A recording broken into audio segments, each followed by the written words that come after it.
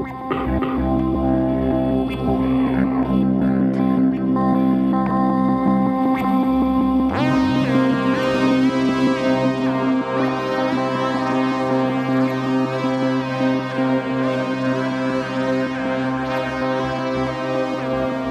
is the Mystery History Podcast. I am Jordan, you are you, and this is episode 60, the Gainesville Ripper. So I actually ran into this case doing a Patreon episode. So if you're interested in listening to our Patreon episodes, I just recorded number 38 or 39, I can't remember which it was.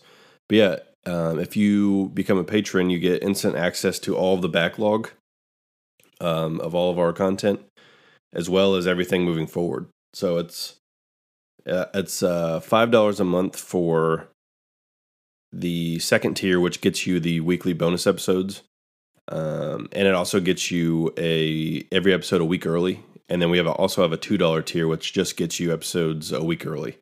So if you're all caught up and you want to hear next week's, $2 will get you next week's, and then every week moving forward. I can't remember exactly which episode it was that I did this research for, but I believe it was one regarding movies, because these events and this man are what inspired Scream. Wes Craven heard about this, and it made him, it inspired him to write the script for Scream. So it's pretty interesting. I didn't know about it, like I said, and I'm not sure how many people do know about it. I feel like it's not as talked about. You always hear about like Ed Gein inspired Leatherface and all these things, but you never really hear about Scream. I don't know if it's because it's not new now. I guess it's pretty old now, but you know what I mean. Like Leatherface and Halloween, it's not as old as those. It's not really a classic. I guess it's starting to be because it's 30 years old now, or 20 some years old now. So it's getting up there. So am I. Oh boy. Okay. Sad. But yeah, so let's get into it.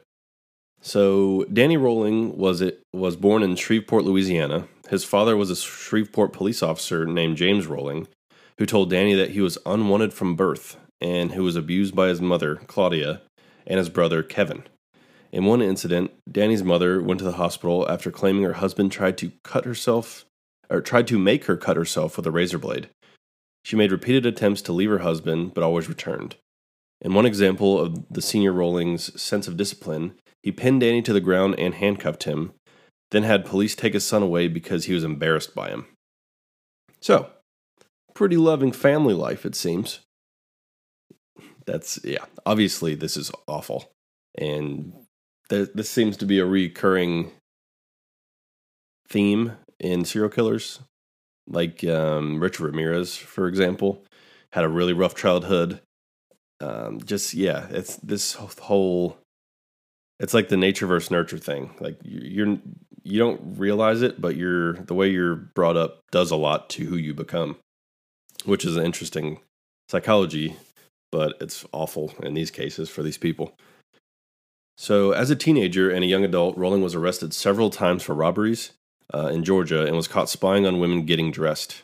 As an adult, he had trouble trying to assimilate into society and hold down a steady job.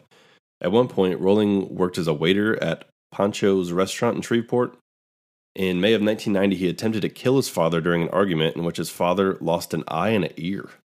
Holy shit. Really got a hold of him there. I guess he kind of had it coming, though, if he was treating him like shit his whole life. I don't know what you expect. So now let's get into some of the killings. And he's already got a taste for it, apparently, because he tried to kill his own father. So, not really surprising that he turned to other people. He shouldn't, because they didn't do anything wrong, but I guess he just had that rage pent up from all of his life, being basically told he was nothing and that he wasn't wanted. That does something to you. So in August of 1990, Rolling murdered 5 students, 1 from Santa Fe College and 4 from the University of Florida, during a burglary and robbery spree in Gainesville, Florida. He mutilated his victims' bodies, decapitating one. He then posed them, sometimes using mirrors. In the early morning hours of Friday, August 24th, Rowling broke into the apartment shared by 17-year-old university freshmen Sonia Larson and Christina Powell. Finding Powell asleep on the downstairs couch, he stood over her briefly but did not wake her up, choosing instead to explore the upstairs bedrooms where Larson was also asleep. Rowling murdered Larson, first taping her mouth shut to stifle her screams, then stabbing her to death. She died while trying to fend him off. Rowling then went back downstairs, taped Powell's mouth shut, bound her wrists together behind her back, and threatened her with a knife as he cut her clothes off.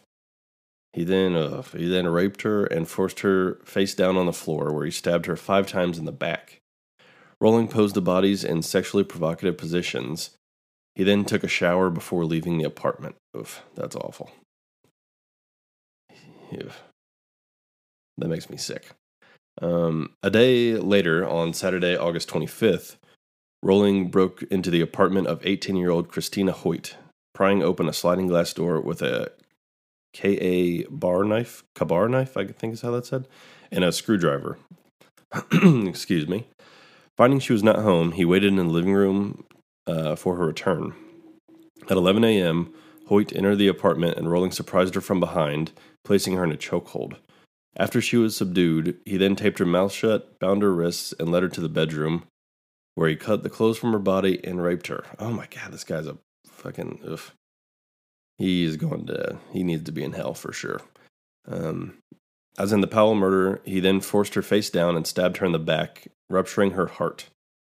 After arriving back at the campsite, Rowling could not find his wallet. Thinking he may have lost it at the murder scene, he returned there, at which time he decided to decapitate Hoyt's body and pose her on a shelf facing the corpse, adding to the shock of whoever discovered her. Jesus, this guy. I mean, he's obviously a psychopath, but my god, this is like next level stuff. By now, the murders had attracted widespread media attention, and many students were taking extra precautions, such as changing their daily routines and sleeping together in groups. Because the spree happened so early in the fall semester, some students withdrew their enrollment and transferred to other schools. Tracy Pauls, who was 23 years old, was living with her roommate, Manny Tabata, who was also 23.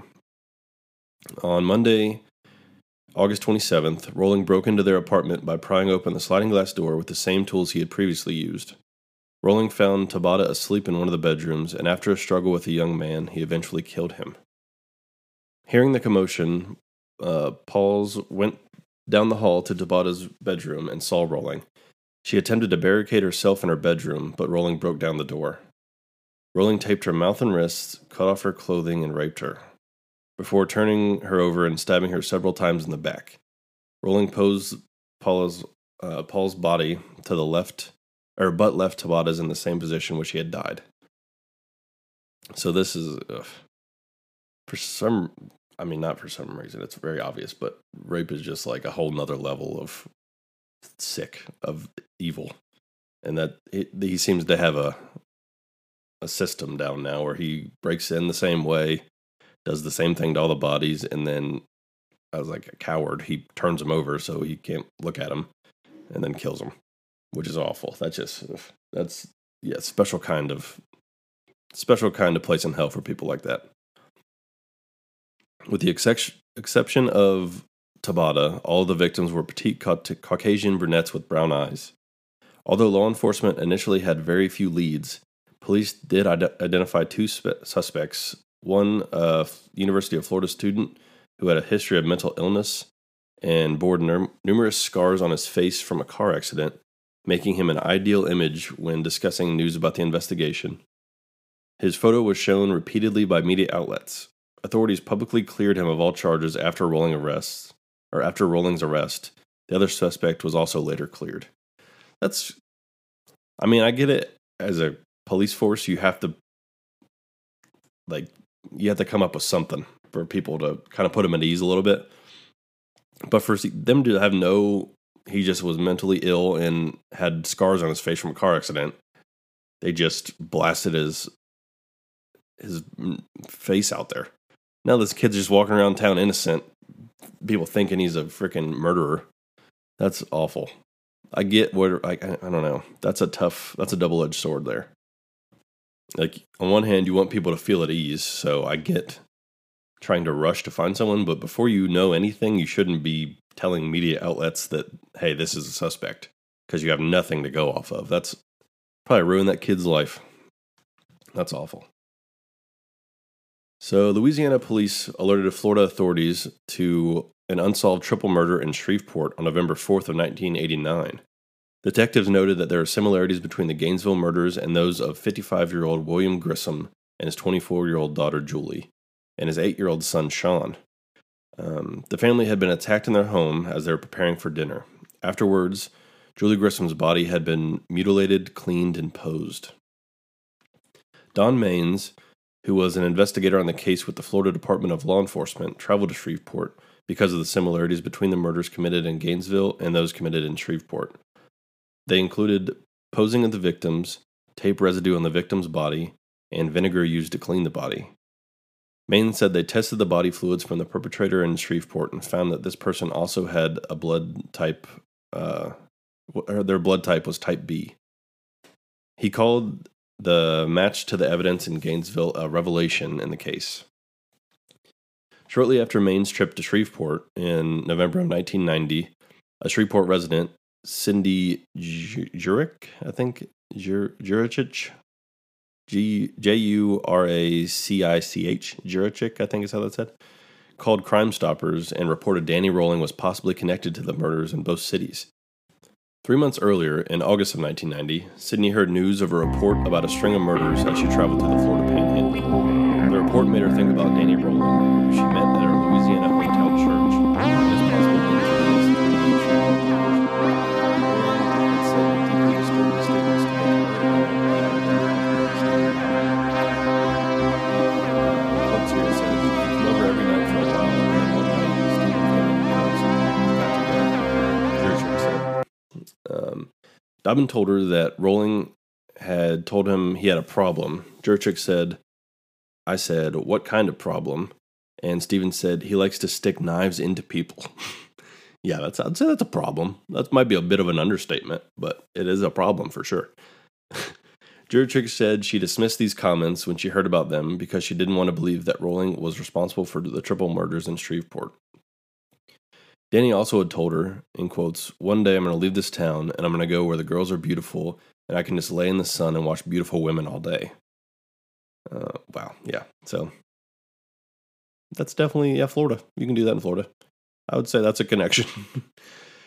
News of the Gainesville Ripper haunted Jurich, so she finally contacted police in November based on her hunch of Rolling's connection to the murders in both cities. "It would not let me rest," she said.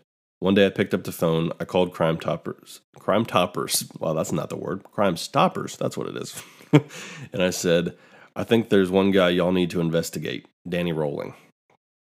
I like the y'all in there, very southern.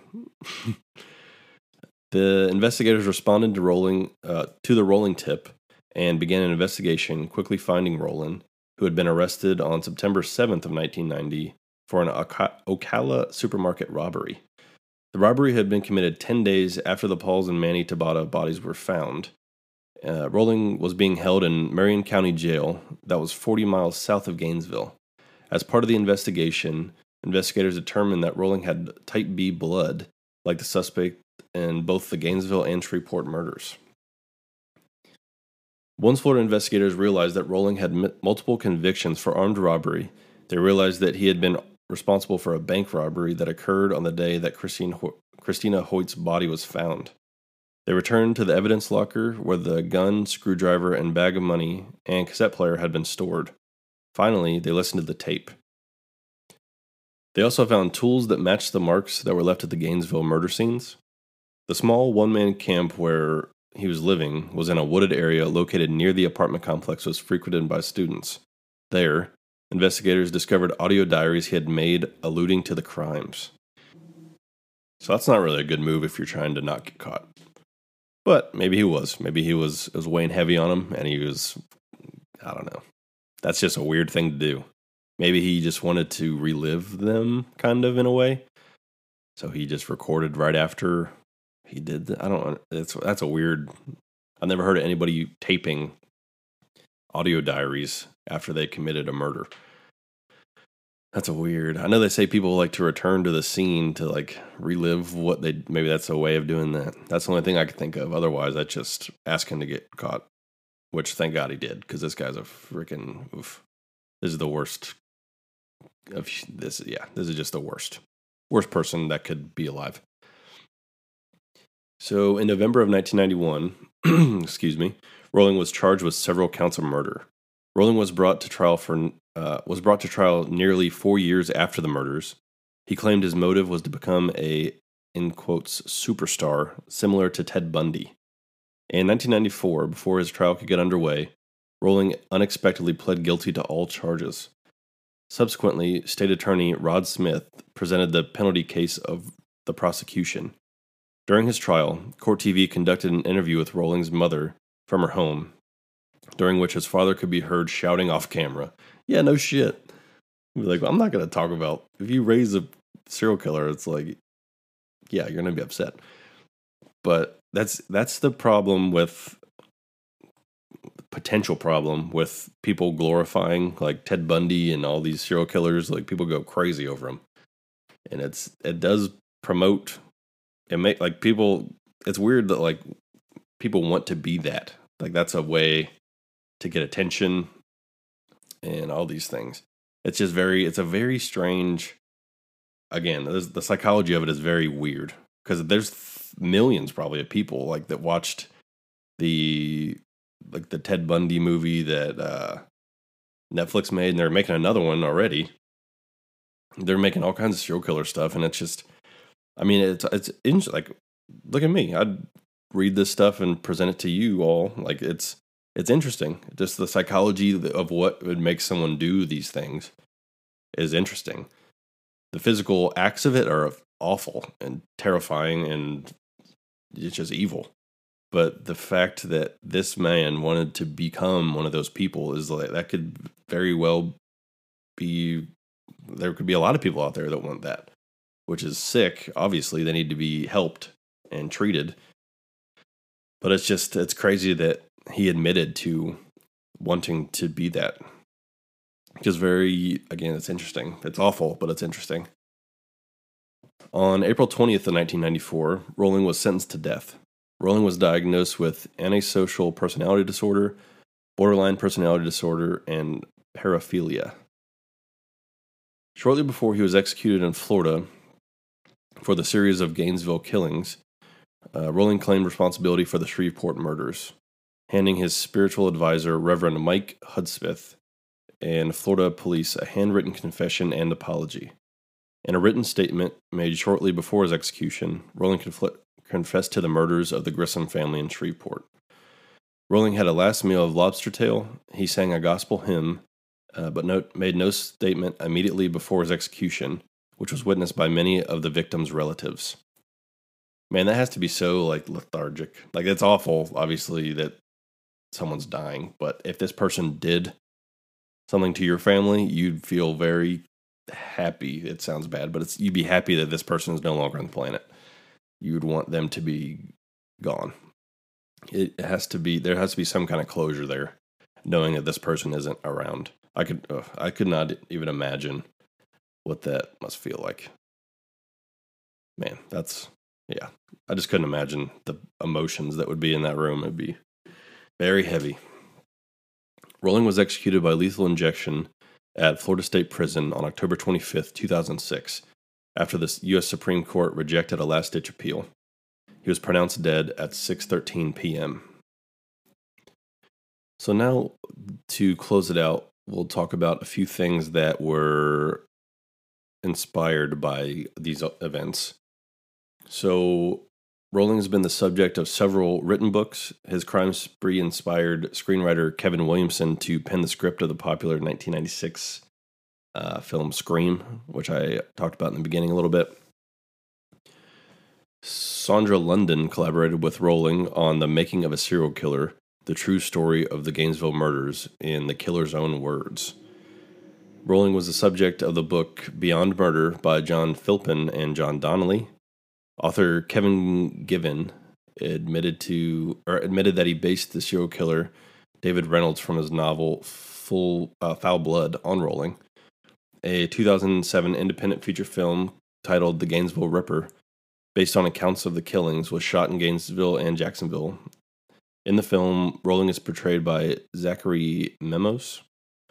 Rolling was also the subject of an episode of Body of Evidence from the Case Files of Dale Hinman, a court TV show, and an episode of Forensic Factor titled Killing Spree, which originally aired on Discovery Channel Canada but was rebroadcast in America on the Science Channel. Rolling was the subject of a 2010 episode of Cold Blood and briefly was mentioned in a 2012 episode of Motives and Murders titled Not Again. He was featured in a 2015 episode of A Nightmare Next Door. In 2013, a TV documentary series, The Real Story, aired an episode profiling the movie Scream. It aired on July 28th, 2013, and tells the story of Rolling's murder in graphic details. The book Drifter is based on the 1990 Gainesville murders. The song Harold Rolling's Hymn from the 2007 John 5 album, The Devil Knows My Name, is inspired by Rolling. And an episode of Murder Made Me Famous, which aired November 24th, 2018, chronicled the case.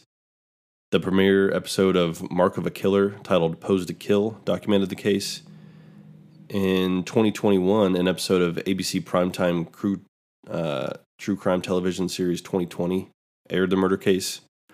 And while on death row at Florida State Prison, Rolling wrote songs and poems and drew pictures. His works have been referred to as examples of murderabilia. That's another thing that's strange to me. That's, if you don't know, it's just where people collect things from murderers. Like John Wayne Gacy's probably the most famous example because he had all the paintings. And people, it's crazy. It's weird to want to own something that someone this evil created. I will never get that, but apparently there's a big market for it. So hey, whatever floats your boat, I guess. It's a weird thing. I wouldn't go around flaunting that. And if you had a date come over or something, I'd be like, "What's that?" Like, "Oh, that's John Wayne Gacy's killing." I'd be like, "All right, I gotta go." But yeah, that is the case of the Gainesville Ripper and Daniel Rolling. So, let me know if you were aware of this case. You might have heard of this case, but you might not have known that it inspired Scream. Again, I'm not sure how well known that is. There's probably thousands of people who knew that, and I just late to the party, I guess. But I just thought that I would cover this, and that wraps it up. So thank you for listening, and we'll talk to you next time. Bye.